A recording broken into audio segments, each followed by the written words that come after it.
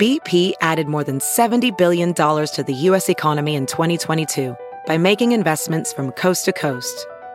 Investments like building charging hubs for fleets of electric buses in California and starting up new infrastructure in the Gulf of Mexico.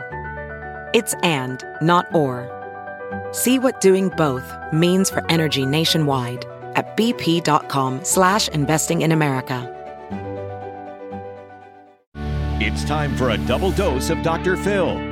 It's Ask Dr. Phil. Do you have an uncontrollable obsession with food? People often use food as a control mechanism, a substitute for having command over what you really want to control. If you have some food obsession that is disrupting your life, then it should go on your to-do list. And the most important thing you need to understand is that you don't break one habit, you actually have to replace it with something new. And if that something new moves you towards what you want, then you've made real progress.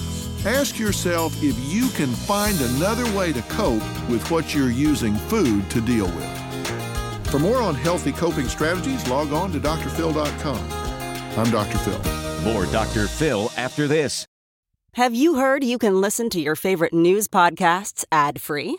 Good news. With Amazon Music, you have access to the largest catalog of ad-free top podcasts included with your Prime membership. To start listening, download the Amazon Music app for free or go to amazon.com/ad-free news podcasts. That's amazon.com/ad-free news podcasts to catch up on the latest episodes without the ads. It's Ask Dr. Phil. If you or someone you love are overly concerned about gaining weight, you've become obsessed with exercise, portion control, clothing sizes, then you may be on the verge of an eating disorder.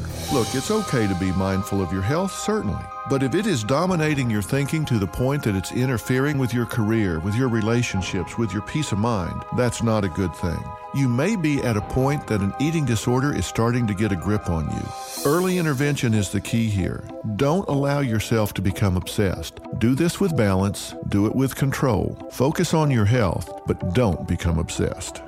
For more on warning signs of eating disorders, log on to drphil.com. I'm Dr. Phil.